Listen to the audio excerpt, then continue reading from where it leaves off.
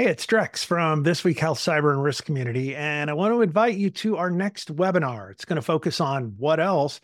Defending health data. I'll be chatting with experts from Rubrik and Microsoft.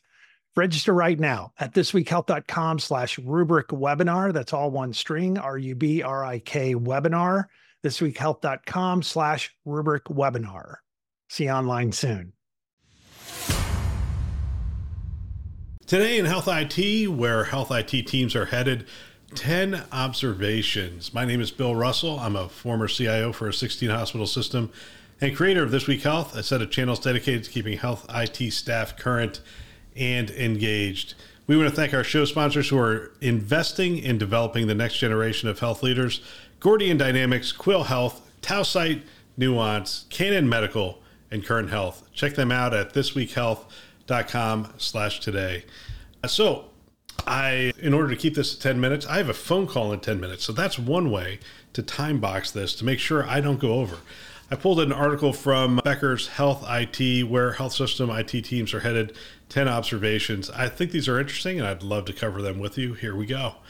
And excerpt: CIOs are taking a larger role within health systems as technology is growing to support all departments and the system's central mission. The CIO's role has evolved into a true business leader and clinical partner. IT teams will spend time influencing and being laser focused on their stakeholder communication skills, said Zafa Chaudhry, Senior Vice President and Chief Digital Officer at Seattle Children's, who I just got off the phone with.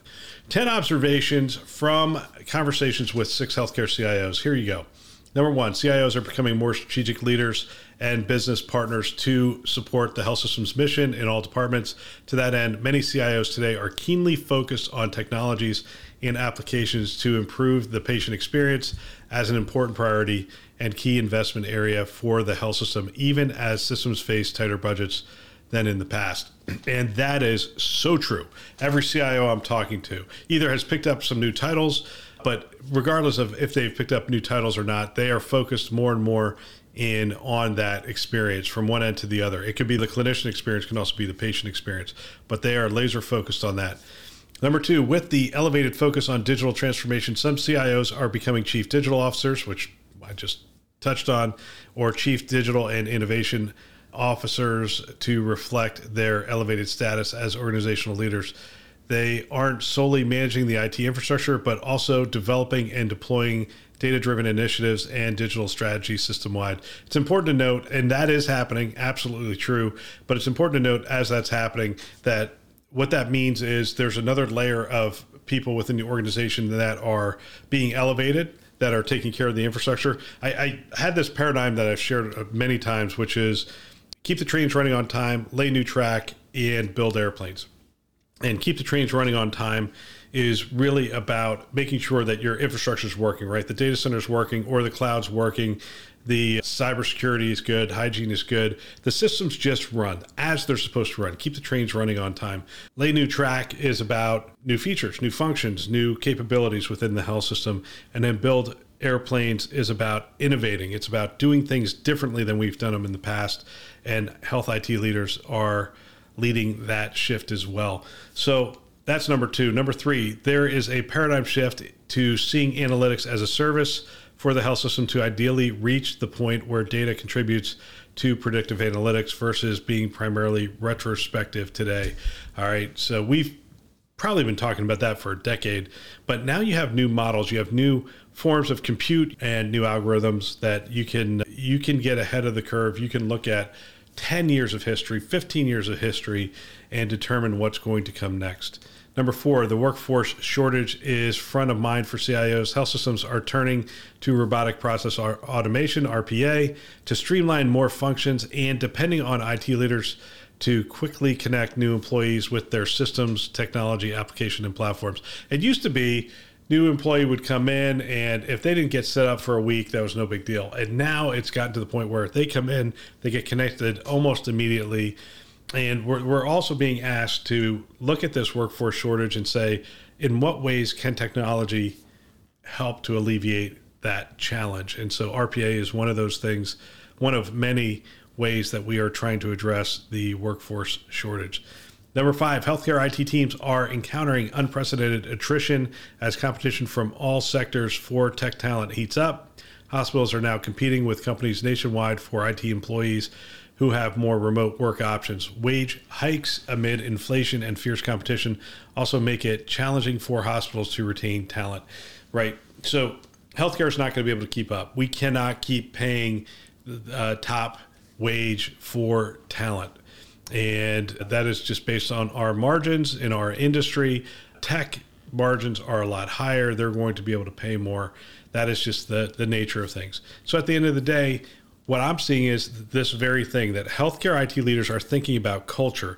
They are thinking about purpose and meaning in the work. They are connecting people to advancing healthcare and advancing the health of their communities. And it's resonating with people at a very deep level, and it gives them a purpose in their work. And that is one of the things we have over other industries, and CIOs are tapping into that, healthcare CIOs. Number 6, the most effective CIOs will engender a culture of near constant change where the concept of a 5-year plan or even 1-year plan is obsolete. Instead, teams need a lightweight governance driven by business leaders who make changes and employ new strategies quickly. While I believe this is true, we are getting much smaller windows, and that is a good thing. Throwing out the 1-year plan is kind of silly. And even a 3-year time horizon is kind of silly. Looking at a 3-year time horizon, you wouldn't look at, hey, we're going to do this project over 3 years.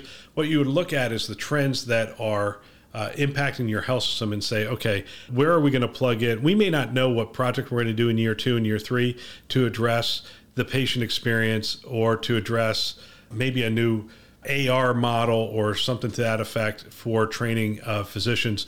But we will know that generally we believe that technology is going to play a role in certain areas, and certain trends are going to start to be adopted in the society at large. And if that's going to happen, then we need to be in front of that. So yes, we are still looking at those plans, but we are becoming much more agile. Number 7, as health systems build data and artificial intelligence capabilities, IT teams need to be made up of more data scientists, analysts, architects, and engineers. Sophisticated data teams can help improve patient care and realize savings for the organization and improve an important value proposition, right? And so that's absolutely true. Data is just that. It's just data, and we are cleaning up the data so that we can start to create information, and then we can start to create insights, and then even predictive insights into our system. So again, our teams are looking a little different, and their focus a little different. Number 8, there will be more collaboration between clinical and data teams. Absolutely. Number 9, interoperability, price transparency, and protecting patient-controlled data remain top of mind for CIOs, especially with more data coming in from wearables and remote monitoring devices. You know what? Interesting. I agree with the first, 3/4 of that sentence. The wearables and remote monitoring devices have not taken off to the effect that I would like to see them take off. And so we are moving a little slow there, but hopefully that will pick up. And then number 10, diversity, equity, inclusion are top priorities for most healthcare organizations, and CIOs are working with their teams to support these initiatives. It's imperative to create equitable access to virtual care and make sure AI algorithms avoid biases that could hurt patient care. While I hope that number 10 is true, I don't believe it is true. And I don't believe it is true because I want to see compensation models that support diversity, equity, and inclusion. And until the compensation models support diversity, equity, and inclusion, I do not believe we are going to make the kind of progress that we need to. This comes back to a conversation I had with Dr. Klasko. People do what they're incented to do, and most CEOs were not incented on diversity, equity, and inclusion. And because of that, he didn't believe that we were going to make progress in that area. I agreed with him 100% on that. Not that we should have to pay people to make progress in that area, but I believe it is one of the things that will help us to accelerate progress in that area. So there you have it. That's all for today. Agree, disagree? Shoot me a note, bill@thisweekhealth.com. Love to hear from you.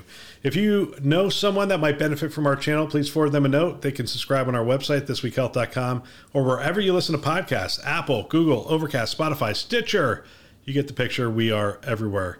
We want to thank our channel sponsors who are investing in our mission to develop the next generation of health leaders: Gordian Dynamics, Quill Health, Tausight, Nuance, Canon Medical, and Current Health.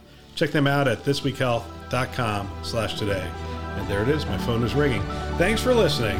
That's all for now.